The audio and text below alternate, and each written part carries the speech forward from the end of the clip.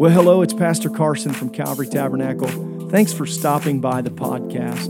We hope that it's a blessing to you, whether you're catching one of the Sunday or Wednesday messages, or maybe you're jumping on to listen to one of the Saturday snapshots. We're doing everything we can right here in the beautiful Fountain Square area of Indianapolis to try to reach and connect and disciple people towards Jesus Christ. Enjoy what you listen to, and I hope that it's a benefit to your life.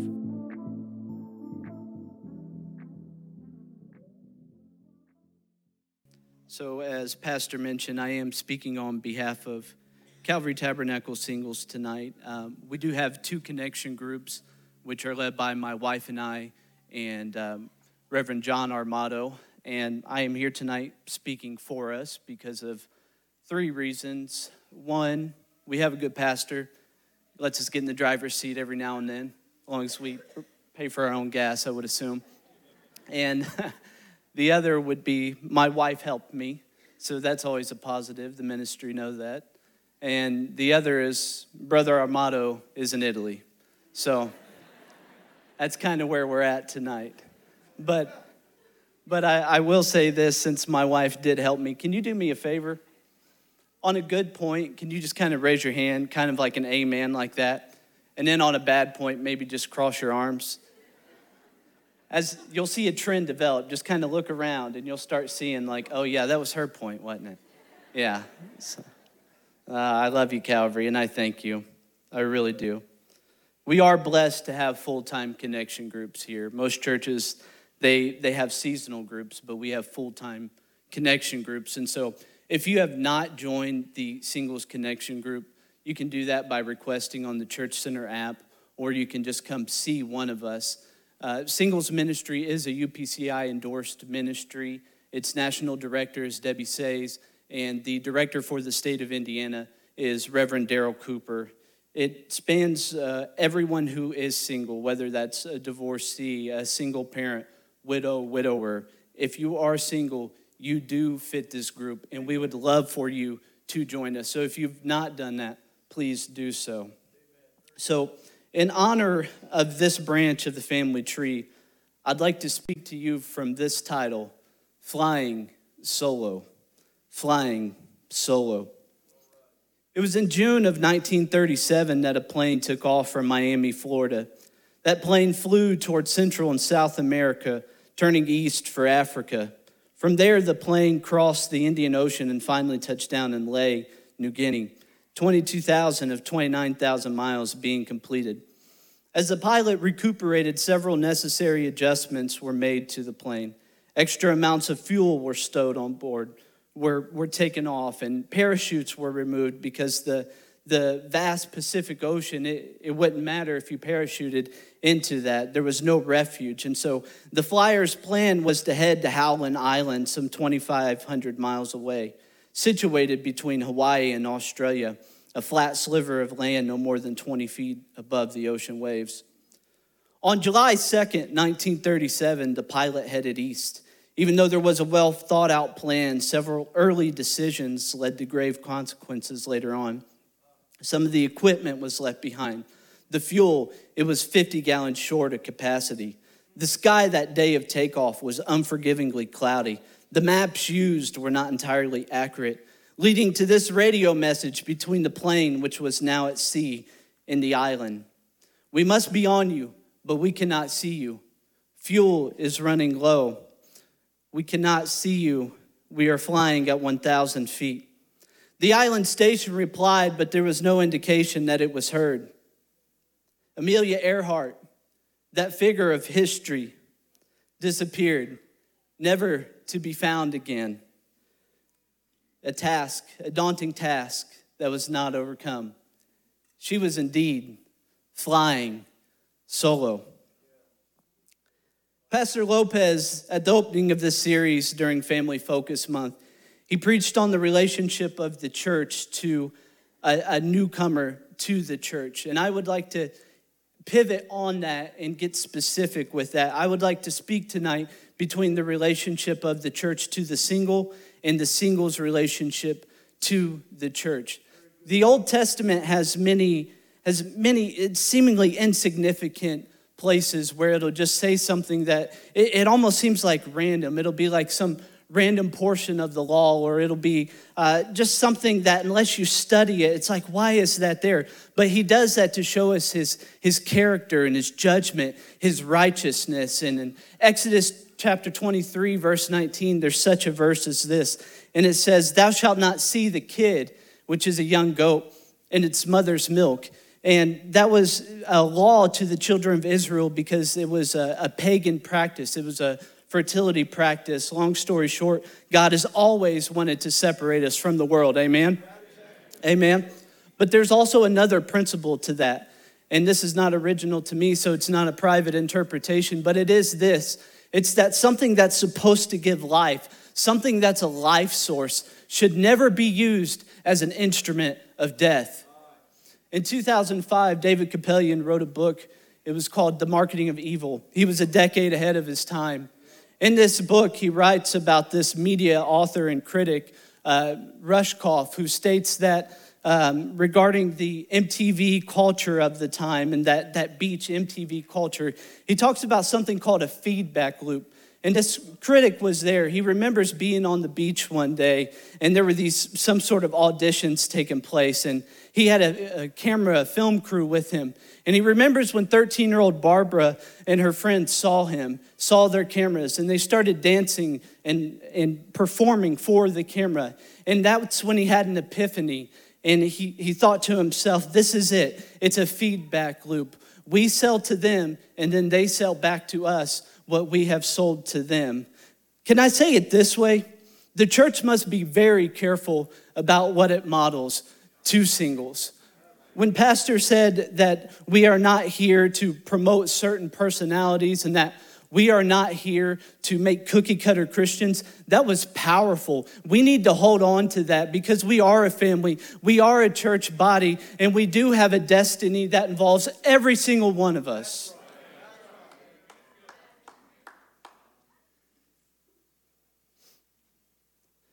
Speaking of the man of God, 2 Kings chapter 6, it speaks of the sons of the prophets. And let me just hasten this quickly. It's basically Bible college students who are under the training of Elisha. This has been preached twice recently.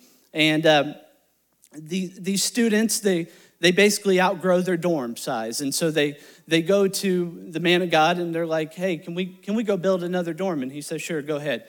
And so they're out there, they're felling down trees, and one of the axe heads, most of you will recognize the story, it goes into the water.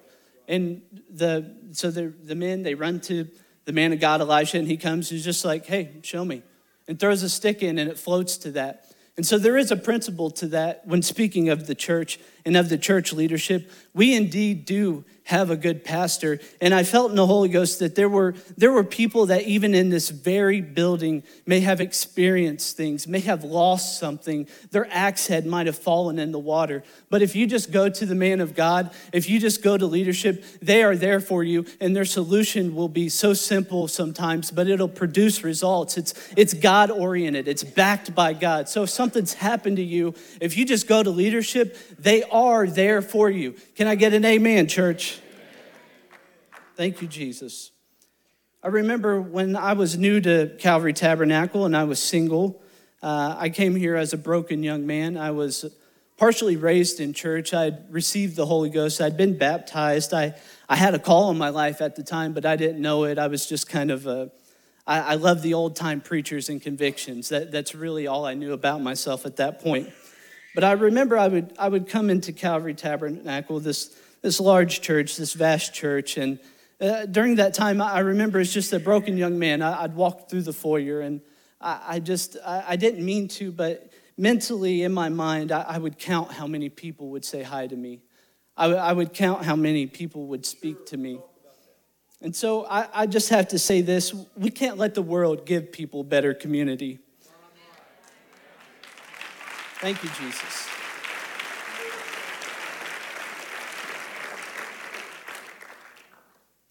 But here's the flip side. Not everything can be blamed on the church. Sometimes life happens.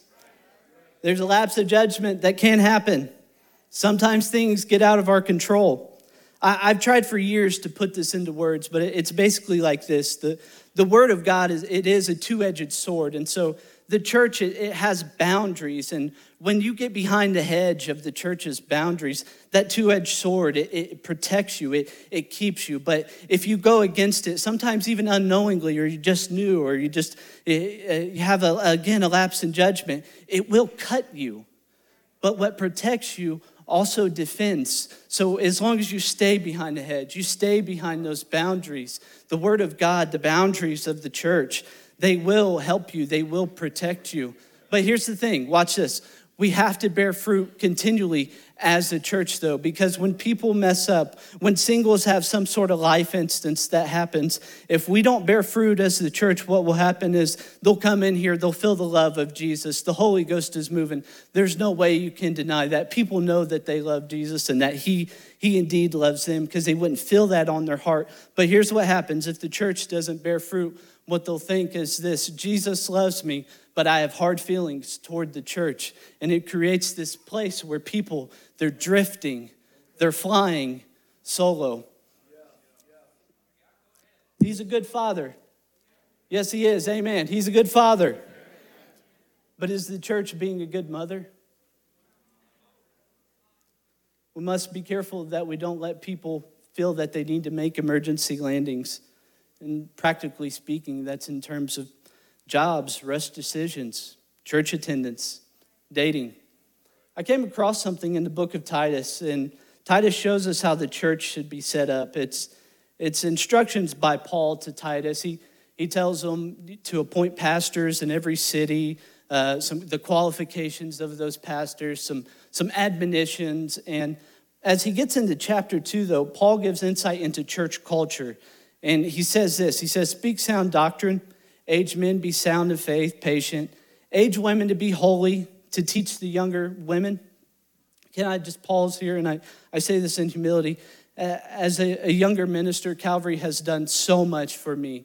I am so blessed by the mentorship, by the leadership of pastor. But as a young minister, that I can receive that, and it's not only necessary, it's imperative for my future. But I look at some of the ladies in our group. I look at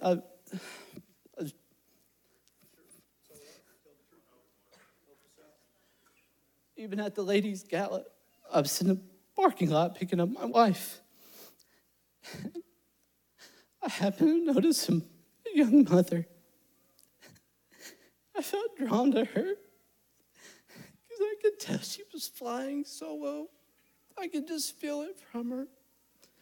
And so we do so much around here, but I would ask, and I ask this in such humility, that could you adopt some of these singles? Could you adopt some of these mothers? When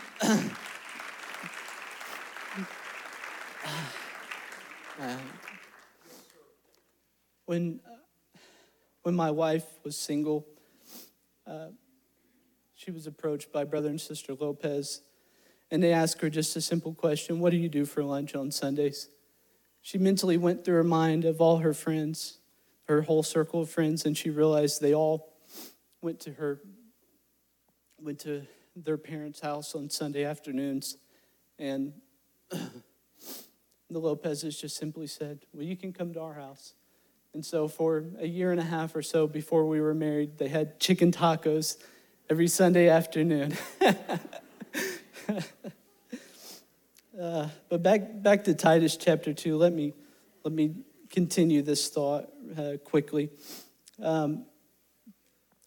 Let's just go down to verse 10 for time's sake. Verse 10 of Titus says this. It says, not to purloin. And that word there, purloin, not purloining, but showing all good fidelity, that they may adorn the doctrine of God, our Savior, in all things. That word purloining, I was drawn to it. I can't pronounce it, but I was drawn to it.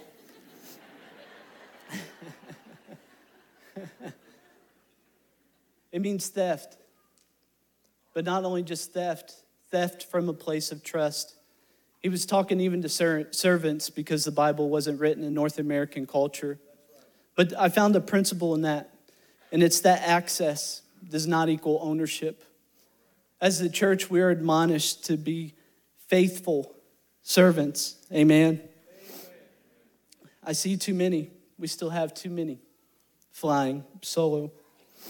So they're to be good wives. The elder teach the younger. That's part of church culture. That's who we are. That's what he's saying. Family is very important. I think we could agree at least that we are all products of our environment, at least when growing up. But I found this just so interesting. When David and Bathsheba re-entered their relationship, Solomon became a child of promise because he was birthed in a healthy environment. And healthy churches birth healthy babies. And we can birth people in right alignment as long as we stay healthy as a family. And so I've talked about the church in relationship to singles, but now let me speak on singles' relationship to the church. This is a safe place for you singles. Amen. Too often the decisions you have to make are seemingly lose-lose decisions. It's usually what's best for my kid, what's best for my job, what's best for others. But this is a safe place. This is a good family. You have a lineage worth fighting for. Psalm 68:6. God setteth the solitary in the families. He's a father to the fatherless. He's a good judge of the widows. So if you ensure your commitment to the church will indeed provide for you because it's a two-way street. And so whether a season of singleness or a gift like Paul had, the appropriate response to your singleness is to join the church ministry and serve it. Your commitment will be validated by the results of church ministry. And so Satan, he does attack the family, and we cannot be ignorant of that. What the mind thinks, what you think, will affect how you join the body. And so do not think this is not a safe place. And it's not about getting along with every personality. It's not about getting a cookie cutter Christian, as Pastor would say.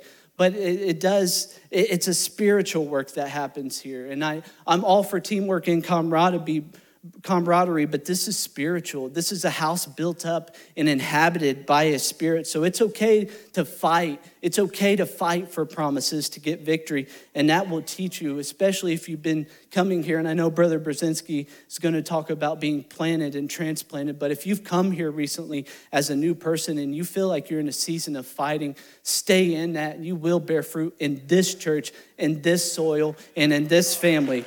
God knows what's best for you. So just like the children of Israel, they had to be taught that what God had for them was best. This is a safe place, not where you came from. This is family. This is home. Amen. Remember Abigail? She was in a situation that was out of her control. She was in a bad marriage, and she was powerless, especially in that culture. But with what she had, she behaved wisely in front of a king, and she was called into the kingdom because of it. Let me close with this last portion because I know I would have missed some of you singles if I didn't mention this. 2 Samuel chapter 15, verse 30.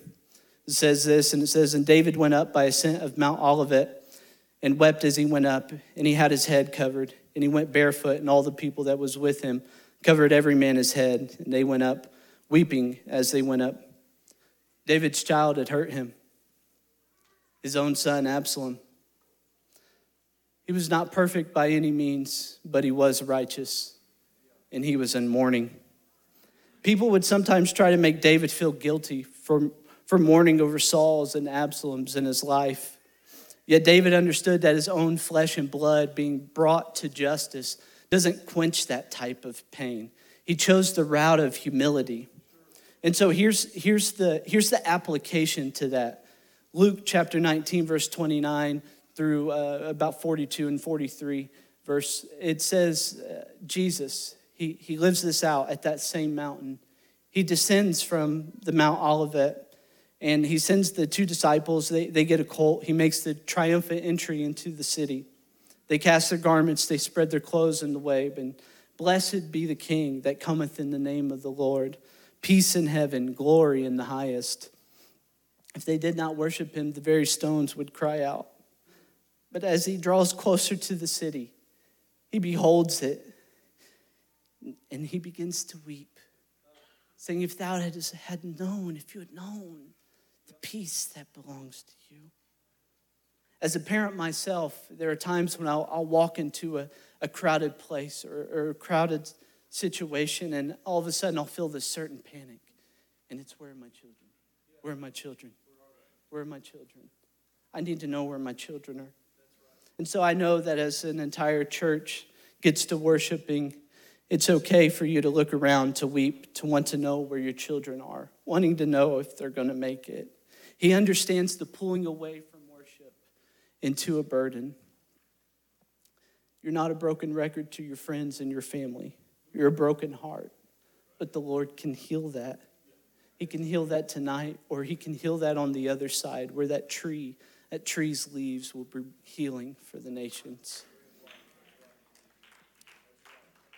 And so I quickly close with this.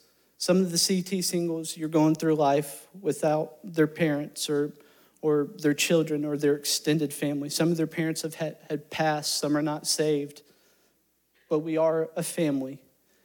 This is a home that they belong to. This is a home where loneliness can be filled. And I'm asking the church to be the family of God, to be a desired home, a place of refuge. I'm asking for singles. Be at church. Be at prayer. Some of you, your schedules are flexible, some chaotic and full, but be a vessel for God to use during this season. I know it can be overwhelming. I know it's not always chosen, but God has called you. He has not forgotten you. Plug into your connection groups. Reach for others who are hurting. This is our home. This is your home. In Jesus' name, thank you, Jesus. Thank you, Jesus. Thank you, Jesus. Thank you, Jesus.